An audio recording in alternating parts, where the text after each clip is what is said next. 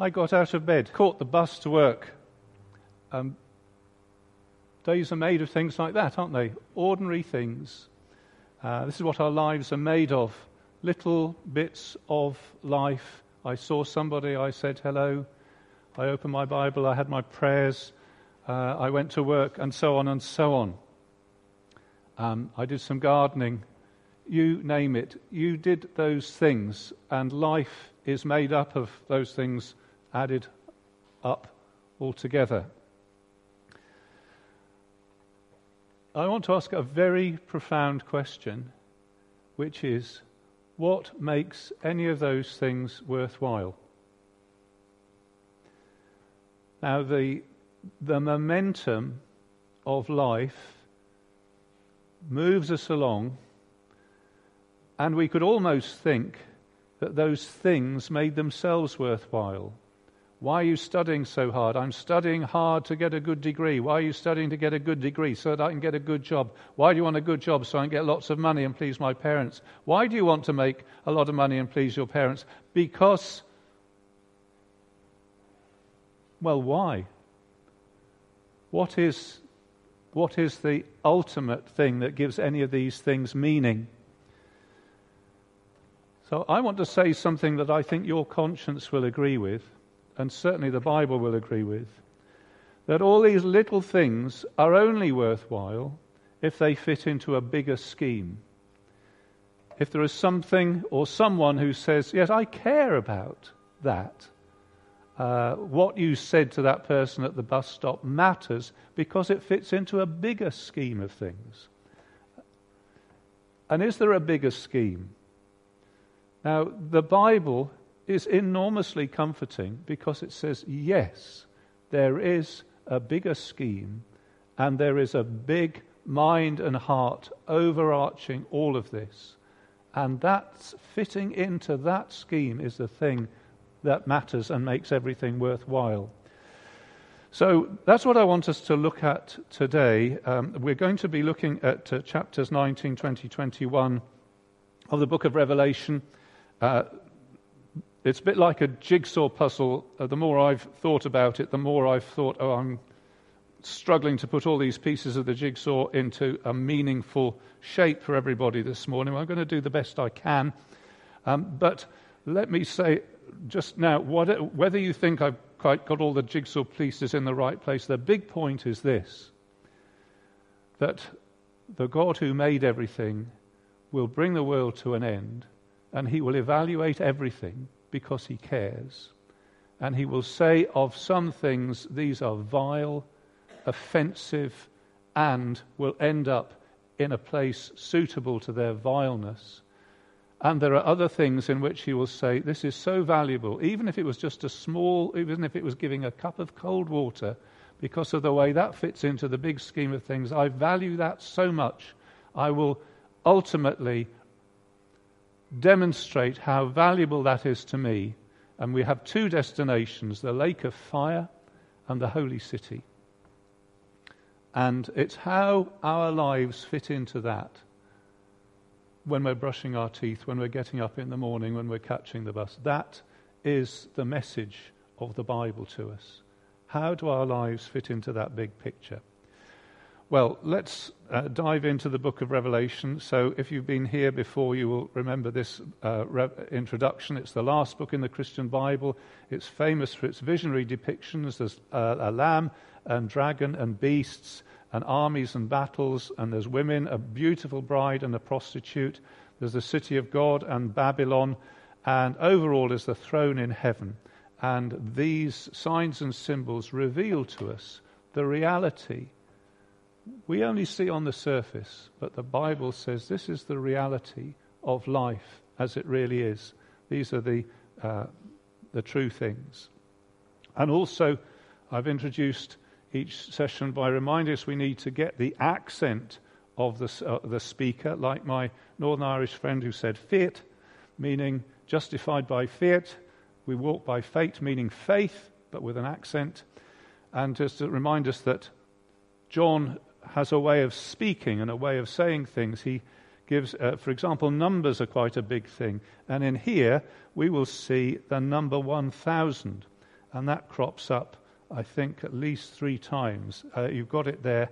If you have your Bible, chapter 20, it says in verse 3, until the 1,000 years were completed, and it says it in verse 5, until the 1,000 years were completed, and it says in verse 7, when the 1,000 years are over. And I think it's actually the same wording in the original, despite the translation making it sound a little bit different in each case.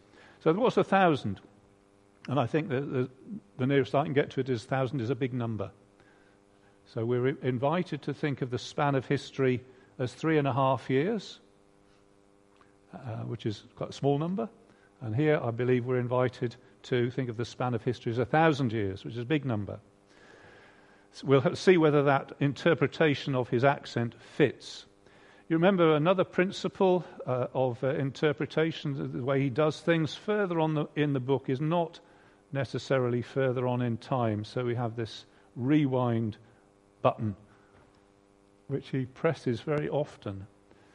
And in this we have 1,000 years, and then we have it followed by a short time. So chapter 20, verse 3, there's 1,000 years, and after that, a short time. And I confess I'm a bit puzzled whether he means us to see an exact sequence here, or whether he's saying both these things are true. There's 1,000 years of one situation, and there's also a small component of another situation. Well,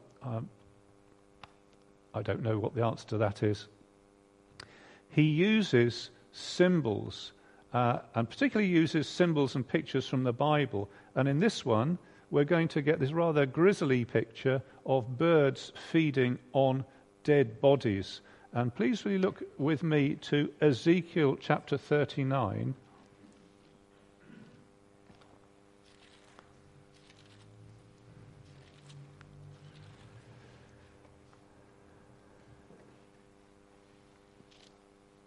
So if you can find Ezekiel, don't worry if you can't. It doesn't matter. I can read it to you. In Ezekiel 39, there is a depiction of a huge battle. And in verse 17, the Lord says, Son of man, this is what the sovereign Lord says, call out to every kind of bird and all the wild animals, assemble and come together from all around to the sacrifice I am preparing for you, the great sacrifice on the mountains of Israel. There you will eat flesh and drink blood. You will eat the flesh of mighty men and drink the blood of the princes of the earth, as if they were rams and lambs, goats and bulls, all of them fattened animals from Bashan. At the sacrifice I am preparing for you, you will eat fat till you are glutted and drink blood till you are drunk. At my table you will eat your fill of horses, riders, mighty men, soldiers of every kind, declares the sovereign Lord. So it's a very unpleasant picture, but you notice that it's put in terms of a sacrifice. So in a sacrifice, sin is focused on some particular object. And sin is dealt with as it's focused to zap that particular object. And in a sacrifice, in an atoning sacrifice, the object of the sin should be the Israelite or the offerer, but an animal is offered instead, so typically a lamb. And the lamb bears the sin instead of the offerer. But in this case, that doesn't happen. The person themselves bears the sin. And so he talks about these armies, these vast numbers of people who are themselves the offering in this very gruesome picture of dead bodies being eaten up. So there's a symbol from the Old Testament that's going to pop up here in what we're looking at. So that's the introduction, and my plan to put the jigsaw together as best I can manage it. Number one, let's look at all the pieces of the jigsaw puzzle that are in front of us. So we'll just survey what was read to us. And then we'll focus on the bits that talk about what leads up to the final end. And then we'll look at what the final end is. That's the sort of plan I've got. I'm not quite sure I can keep it quite as neat as that, but I shall try. Okay, that's what we're going to try and do. So like pieces of a jigsaw puzzle, we'll just try and get them into order and we can see the picture of it. Right, so let's do a survey first of all. So we're going to start very quickly, chapter 19, verse 11. Here is a piece of the jigsaw. It's a picture of a rider on a white horse, and his name is Faithful and True. He judges and makes war. His eyes are like blazing fire. On his head are many crowns. It's said in verse 15, out of his mouth comes a sharp sword to strike down the nations, and he rules the nations with an iron scepter. So I think I've got a picture. Yes, there's a picture of a rider on a white horse. Any idea who you think this rider would be? I think that, yes, the Lord Jesus. The idea of the sword coming out of the mouth, the idea of ruling with a rod of iron, is a depiction of the Messiah, of Jesus Christ. Yeah, and this picture says that he is making war. He is ruling the nations and treading the winepress of the fury of the wrath of God Almighty. So all of these are very violent depictions, and I can't possibly capture them all, but at least I've got a white rider on a white horse there, and he has an army with him. It says, where does it say? It says it in verse 14. The armies of heaven were following him, and they're dressed on white horses and following him. So there's the rider on the white horse. I meant to say to you before Rosemary read, look out for the repetition of gather. There's a lot of gathering going on. And in the second thing here, we're told, just finish the first one. On the first one, verse 16, his name is King of Kings and Lord of Lords. Second picture, verse 17. And I saw an angel standing in the sun who cried in a loud voice to all the birds flying in midair, come, gather together for the supper of God, that you may eat the flesh of kings, generals and mighty men, of horses and their riders, of the flesh of all people, free and slave, small and great. So that's picking up on the gruesome picture from Ezekiel. So there's the picture, and they gather armies for that. So that's 17, gathering birds for the sacrificial feast. Then in verse 19, then I saw. You notice that each one is beginning with a sort of then I saw. Then I saw the beast and the kings of the earth and their armies gathered together to make war against the rider on the horse and his army. Now, the beast refers back, and I think enough to say that Satan uses two agents, two forces, two beasts. One of them uses force, and the other one uses deception. And I think in John's time he would say, this is the situation we live in. We live in the Roman Empire. The Roman Empire sometimes forces people to deny Jesus Christ by killing them.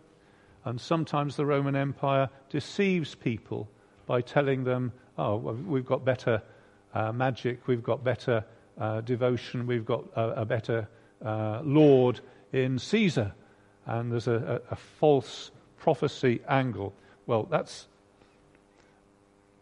I think, a brief description of the beast, verse 20, and the false prophet, who's sometimes also another beast, who perform miraculous signs on his behalf. With these signs he had deluded those who had received the mark of the beast and worshipped his image. The two of them were thrown alive into the fiery lake of burning fire. So we've got this other picture of a fiery lake of burning, did I read it right? Burning sulfur. The old word is brimstone. So if you've got an old Bible, it will say fire and brimstone, but they've translated it as sulfur. So this is the ultimate end of the beast and the beast and the false prophet And then he also mixes it with the other picture of the huge sacrifice, and he says the rest of those were killed by the sword that came out of the mouth of the rider, and the birds gorged themselves on their flesh. So I think this is what John does. He gives us multiple pictures of the same thing. He says on the one hand it's like a slaughter. On the other hand it's like a lake of burning fire that people get put into. Let's carry on. Verse 19. Yeah, that was the beast and the kings of the earth and their armies gathered together. So I've got Satan and the beast and armies there. 27. Where am I going? Yeah, 20.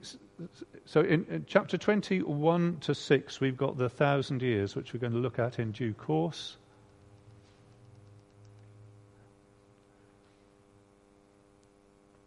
Uh, 21 to 6, we've got Satan bound for 1,000 years, and 3 references to the 1,000 years. 20 verse 7, we have, when the 1,000 years are over, Satan will be released from his prison and go out to deceive the nations in the 4 corners of the earth and gather them together for battle. So I think what we're having is the rewind button pressed multiple times. We've got a picture of moving to a gathering for a final battle, the outcome of which is that Jesus Christ defeats his enemies. There is a huge slaughter.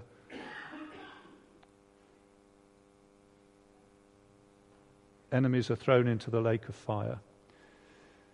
Chapter 20, verse 11.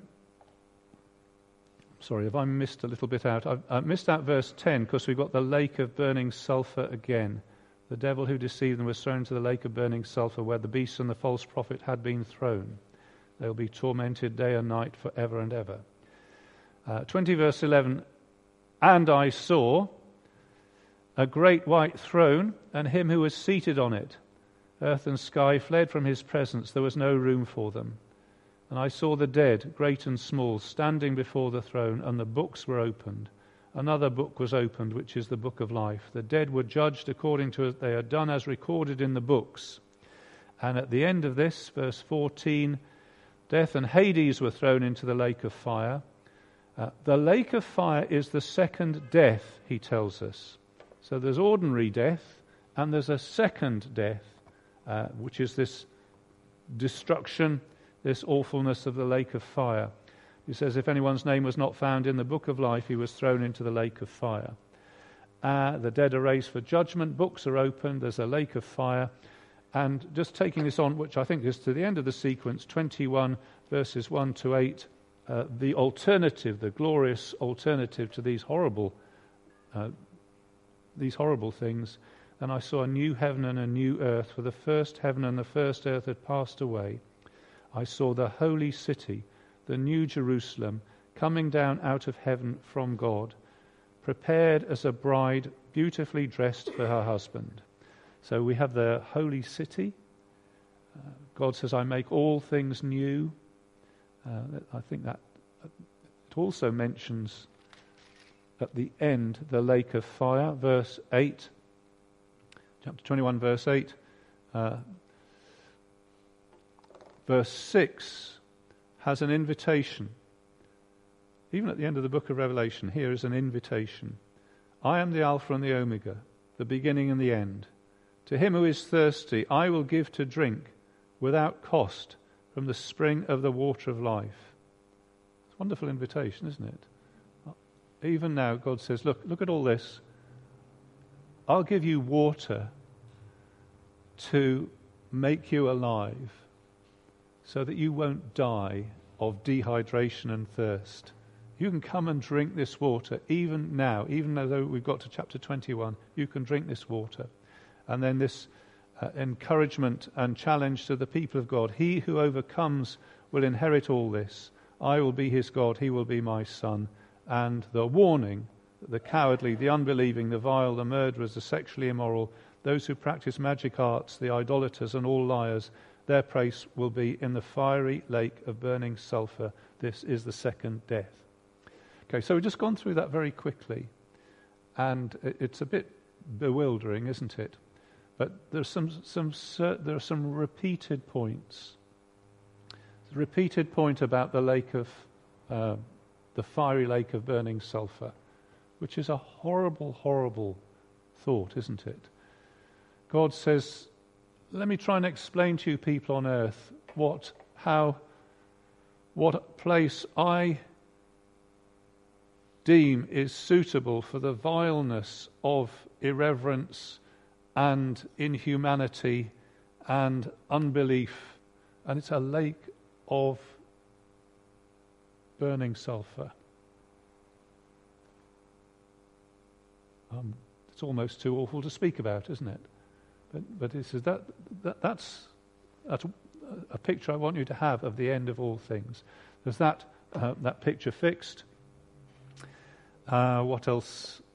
And he's talked several times about a gathering, a final showdown of armies clashing with each other. So what have I got here? There's the heavenly city. These visions are mostly to do with the final end, and there are different ways of putting it. So it's put us in 1915 as treading a wine press.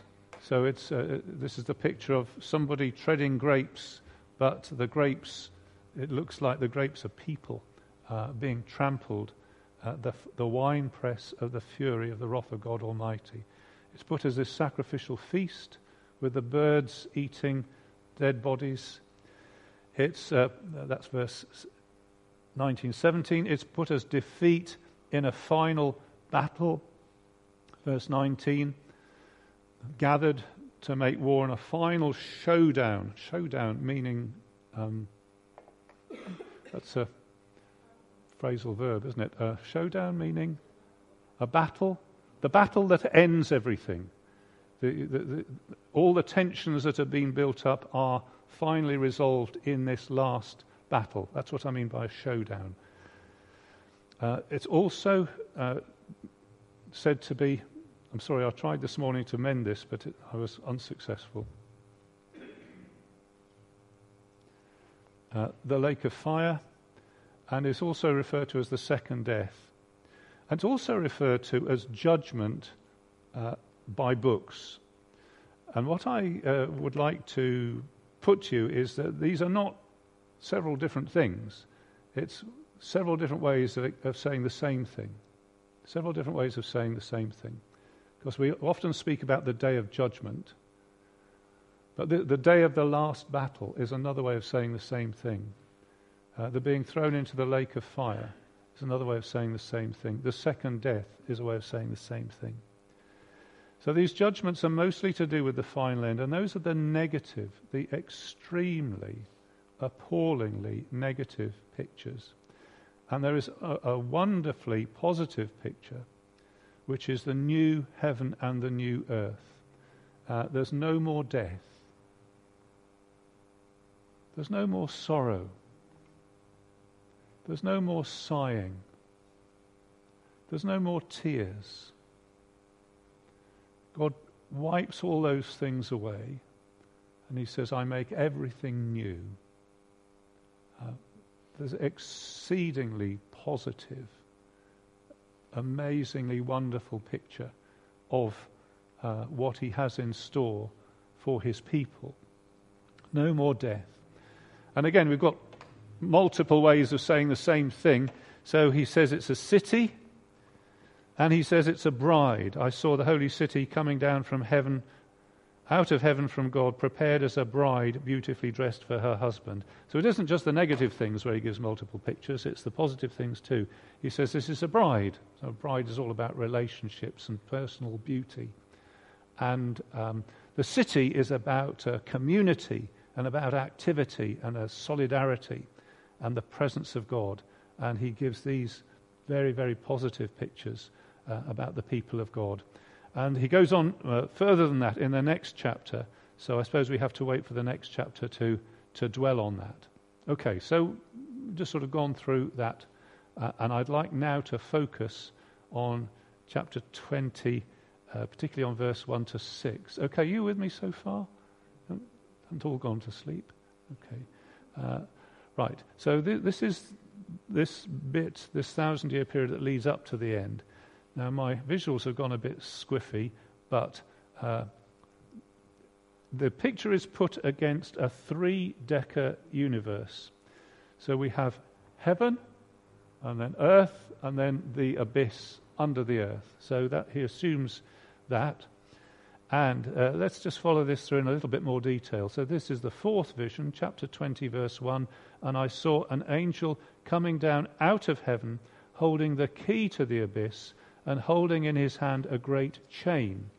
He seized the dragon, that ancient serpent, who is the devil or Satan, and bound him for 1,000 years. He threw him into the abyss and locked and sealed it over him to keep him from deceiving the nations any more until the 1,000 years were ended.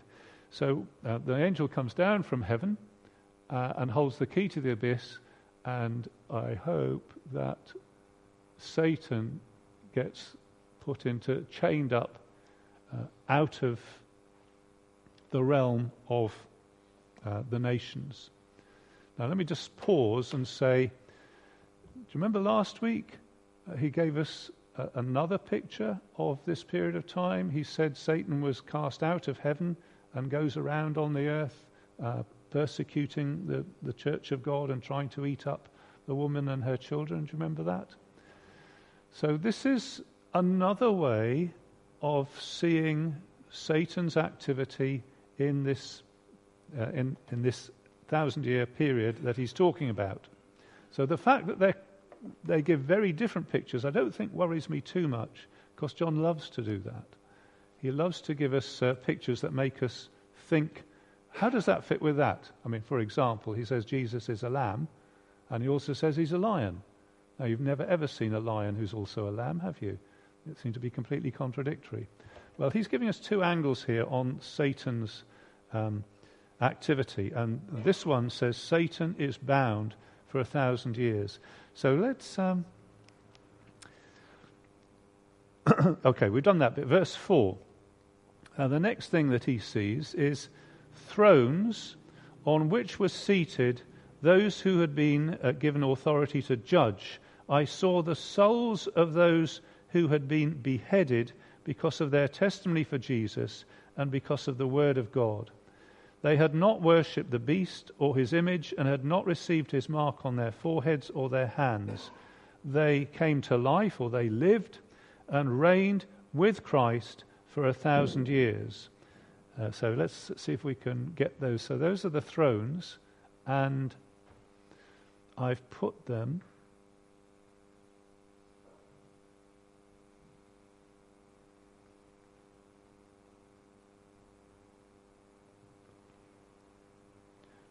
in heaven. I think that's correct.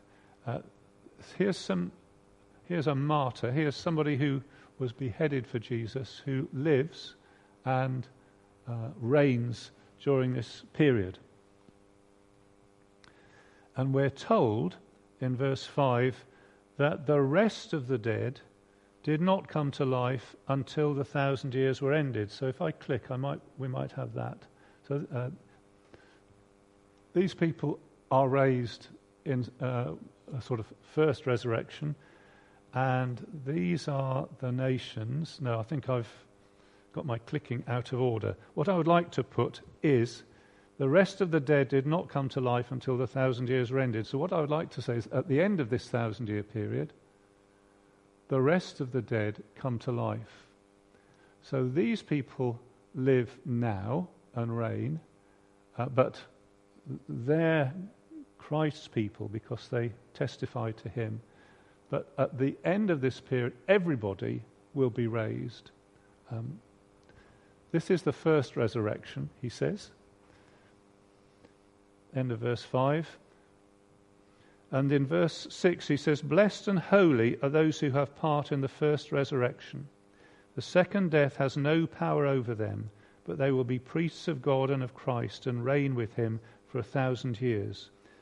You might remember how many times John says that people are blessed. How many times does he use the word blessed in the book of Revelation? Yeah, that's right. It's a shrewd guess. 7 times, and this is blessing number 6. He says, oh, what a brilliant position to be in. To be, these people, they were killed for believing in Jesus, but they are raised, and they are now enthroned with him in heaven. And in some sense, they reign and rule even now.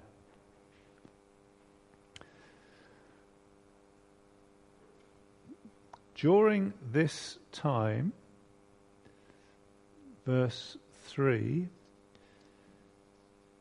Satan does not deceive the nations. So I put the nations there. So there are the nations. They're undeceived. Before this time, they were deceived. Before this time, Chinese people were totally deceived. African people were totally deceived. European people were totally deceived. And they worshipped idols, and they had no idea about Jesus Christ. But in this period of time, things are different. In this period of time, God so works that the eyes of Chinese people are opened to see the truth about Jesus Christ. They are undeceived. The eyes of African people are opened. They see the truth about Jesus Christ and are undeceived. The eyes of European people are opened. They see the truth about Jesus Christ. They are undeceived. And Satan's grip on the nations is released in some sense. I've got a verse for it in a minute.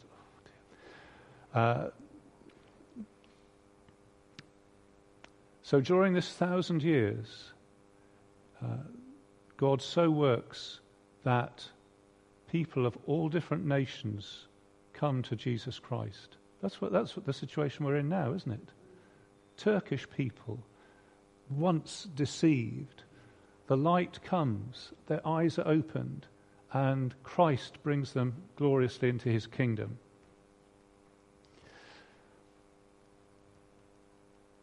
I did try to mend this, but I was defeated. I'll try again this coming week. So there's the nations, they're undeceived. And the rest of the dead come to life at the end of the 1,000 years. That's the second. These people are not hurt by the second death, but these people are. The rest of the dead come to life at the end of the 1,000 years. And do I click anything else? Second death doesn't have power over the saints. Okay. So I've tried to put together the picture of the different things that are said about this 1,000-year period. And yeah, so I want to think a little bit more, certainly about what happens here. Is that okay? That makes sense so far? Sort of.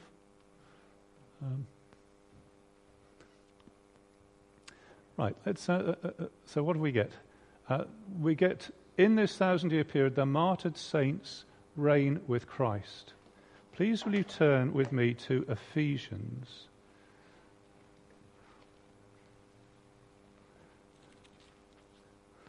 And I didn't put the verse, did I? I'm looking for, we reign with him.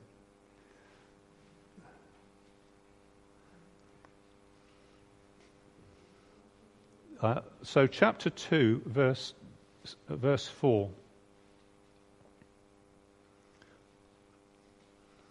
Ephesians chapter 2, verse 4. But because of his... Are you there? Chapter 2, verse 4? Let me... Hold on a sec.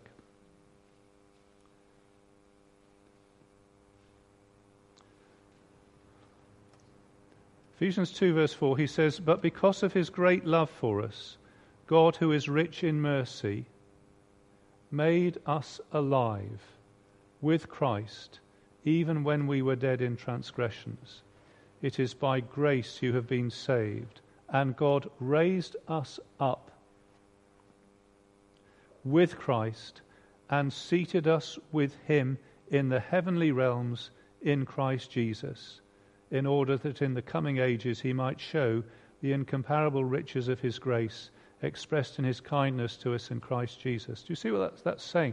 Saying something very similar to John. It's not exactly the same, because he says us. Does somebody want to just go and... We had somebody enter the building and go through there. You just need to go and see where he's off to, please. The difference being that John says it was those who died who are raised with Christ and seated with him. And Paul in Ephesians says, actually it's true of all Christians.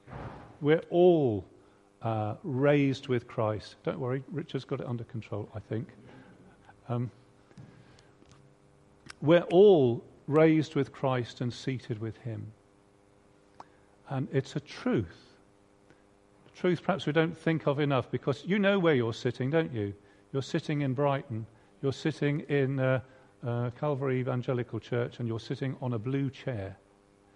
But simultaneously, it says we are seated with Christ. We are seated in heaven. That's an amazing thought, isn't it?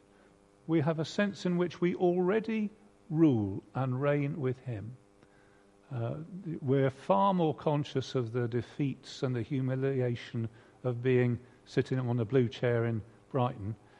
But it's also true that we reign with him. We need the eyes of faith to see this, don't we? We are already seated with Christ in heavenly places.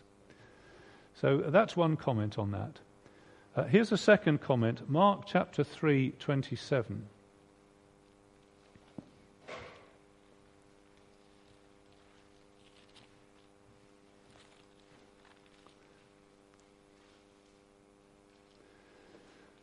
Mark chapter 3:27. This is Jesus talking about the conflict between him and his power and Satan and his power. And he says in this conflict that the strong Satan is being robbed of his possessions. And the person who's doing the robbing is Jesus. He is managing to extract people from the power of Satan and pull people out of his kingdom. And Jesus puts this in a sort of parable form. He says in 3:26, if Satan opposes himself and is divided, he cannot stand, his end has come. In fact, no one can enter a strong man's house and carry off his possessions unless he first ties up or binds the strong man. Then he can rob his house. So here's Jesus saying, when people become Christians, it's because the strong opposition, Satan, has been tied up and his power has been limited, so he can't, oh, that's mine. No, Jesus says, no, it's mine, because the Satan is bound. And I think that is the same picture that John paints, isn't it? Of a whole period where Satan is bound and nations are undeceived. Nations can get pulled into the kingdom of Jesus Christ, which is what's happening now. The nations are undeceived. And of course, the other component of this picture, which I haven't, which I'm now mentioning, is there's 1,000 years of undeception, and there's a short time of deception. Now, what are we to understand by that? So we could understand by that this is a chronological sequence, that there will be a long time in which the work of mission goes on, and then a short time in which there's huge antagonism to the gospel, which leads to a final showdown. So that could, many commentators would say that. You could say that further on in the book doesn't mean further on in time. So what he's doing is giving us a mixture, and he's saying that there will be a huge missionary work going on as the nations are undeceived. But at the same time, there's a mixture into that. It's not the whole thing, it's not the majority of it. There's a mixture of a stirring up to oppose Jesus Christ. And that will go on, and that won't disappear, and it'll be brought to a head in a final showdown. So he could be meaning that. I leave that to you to think. Now, what happens when the 1,000 years are completed? Well, the undeception ends. So it is not forever that Satan is bound and the nations can come to Jesus Christ. It's not forever. It is for a certain period of time. not forever. The Apostle Paul would say, now is the day of grace. The day of grace does not go on forever. It is a limited period. And like any limited period offer, the encouragement is take advantage of the offer while it's still going. Yeah? Have you had emails telling you about bank holiday offers? Closing date, midnight, 27th of May, something like that. Act now. Have you got those emails from B&Q? Or I don't know, maybe you've not signed up with B&Q or anything.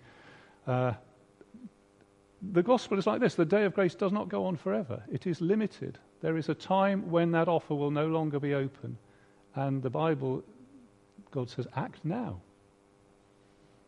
This may be your last opportunity. Who knows when, sorry, you're too late. Act now.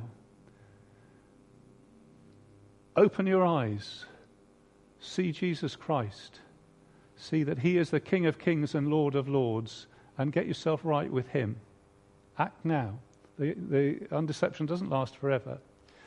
At the end of this period, it is very clear that all the dead are raised. Now, some of the dead have been raised in the spiritual sense of the first resurrection and are alive with Christ, but all will be raised at the end, a general resurrection. So this box is the final resurrection and what goes on in that. The final judgment. So I put some scales to indicate we're talking about judgment. The nations are deceived into initiating the last battle. Each of these is a statement about what happens when the 1,000 years ends. And in verse 11, I saw a great white throne and him who was seated on it. Earth and sky fled from his presence. There was no place for them. So everything that we accept as steady and fixed, God says, well, actually it wasn't steady and fixed. It was because I held it like it was, and I can wind it all up and make it all new. So let's go a little bit more detail into verse 11, chapter 20, verse 11. So we're not looking at the battle so much as the judgment. I saw the dead, verse 12, great and small, standing before the throne, and the books were opened. Now, I don't know whether I actually managed to put any books in here, but no, perhaps I didn't. So this is a sort of mathematical diagram. Here's a box. People come into it, and they either exit to the holy city or to the lake of fire. Now, what determines what goes on in here? There is judgment, and it's to do with books. Now, the Greek word for book and scroll is the same. So when the scroll were opened, it had 7 seals. That was a book. So these books are scrolls. So no particular difference between books and scrolls here. I saw the dead, great and small, standing before the throne, and the books were opened. So we've got books opened. And another book was opened, which is the book of life. So we've got multiple books. Let's see what's in these books. The dead were judged. You've got this, verse 12. The dead were judged according to what they had done as recorded in the books. So one of these books has got all the record of what you wrote in your diary. I got up this morning. I brushed my teeth. I said hello to the man at the bus stop. I looked at Facebook on my phone while I was travelling to work. I sent a couple of texts. All of those things are recorded in this book of what people have done. So, and this will be looked at. God will say, bring your work. He'll look at those things, and he will judge accordingly to the holy city or to the lake of fire, according to what they've done. Now, there is another book, and this is called the Book of Life. Verse 12, another book was opened, which is the Book of Life. And in verse 15, if anyone's name was not found in the Book of Life, he was thrown into the lake of fire. So this seems to be a different book. And these books seem to work together. And I'd like to suggest to you that the Book of Life is a book that was written a long time ago, in which Jesus Christ wrote down the names of all the people that he would die for, and all the people that God, in his deep, mysterious sovereignty, chose and said, these are the people I will bring into my holy city, and I'm determined to get them there. And I know what obnoxious people they are. I know what they're capable of, but I'm writing their names down in the book of life. Now, we've got two books here, you see, so that's a little bit of a puzzle, isn't it? I mean, John loves to puzzle us. Would you like to see the same puzzle in John's Gospel? Let's see if we can find the right place. In John's Gospel, chapter 5.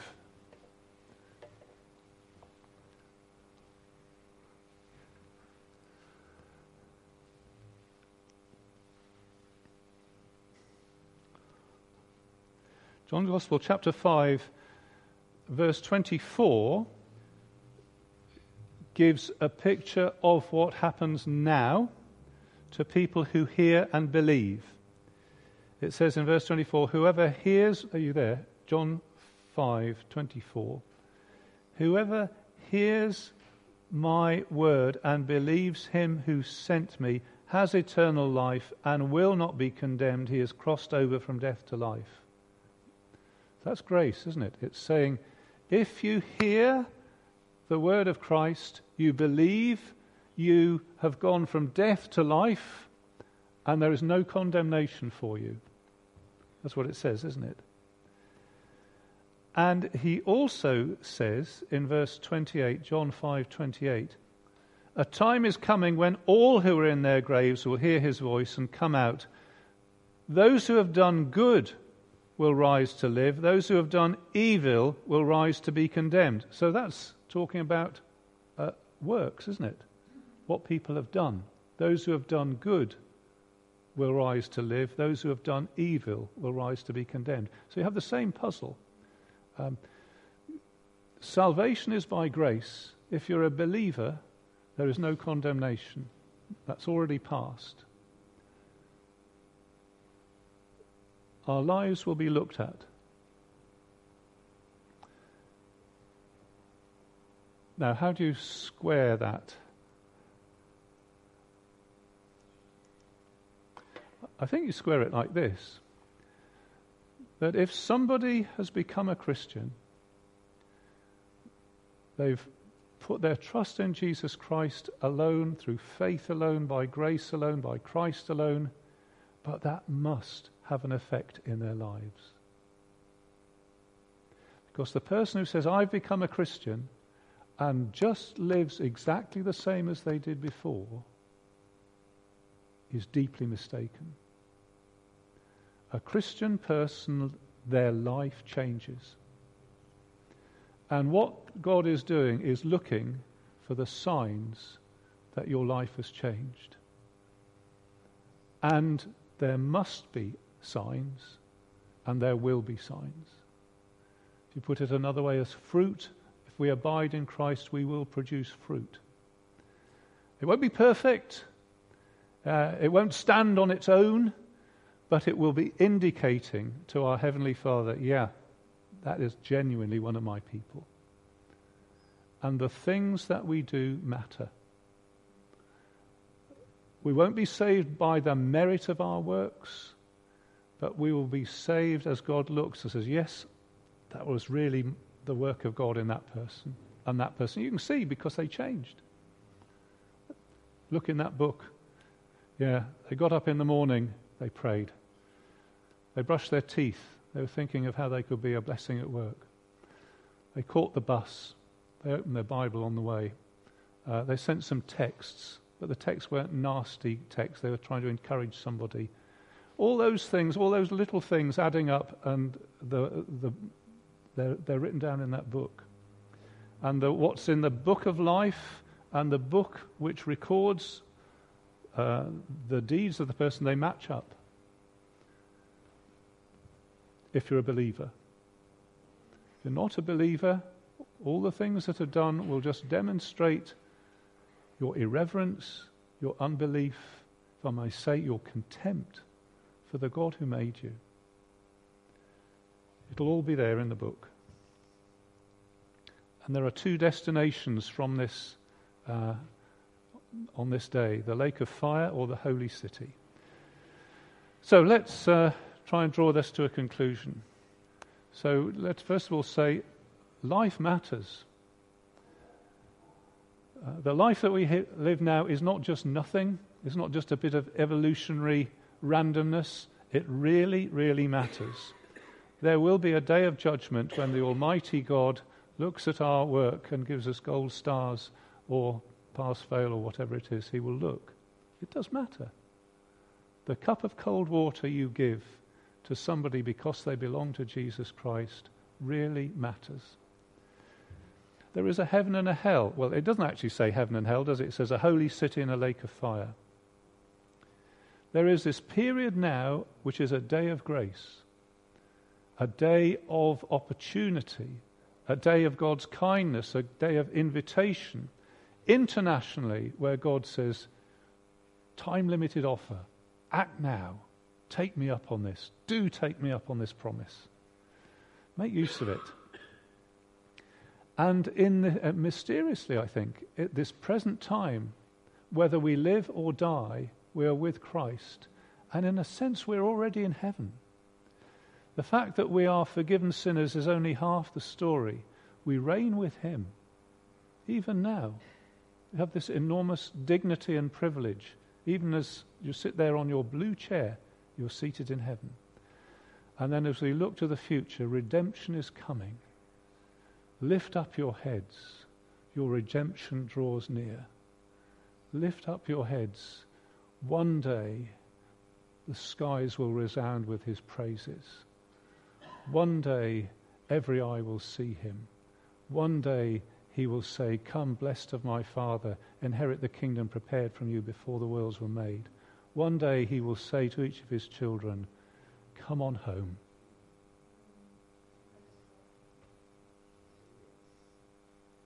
Let's sing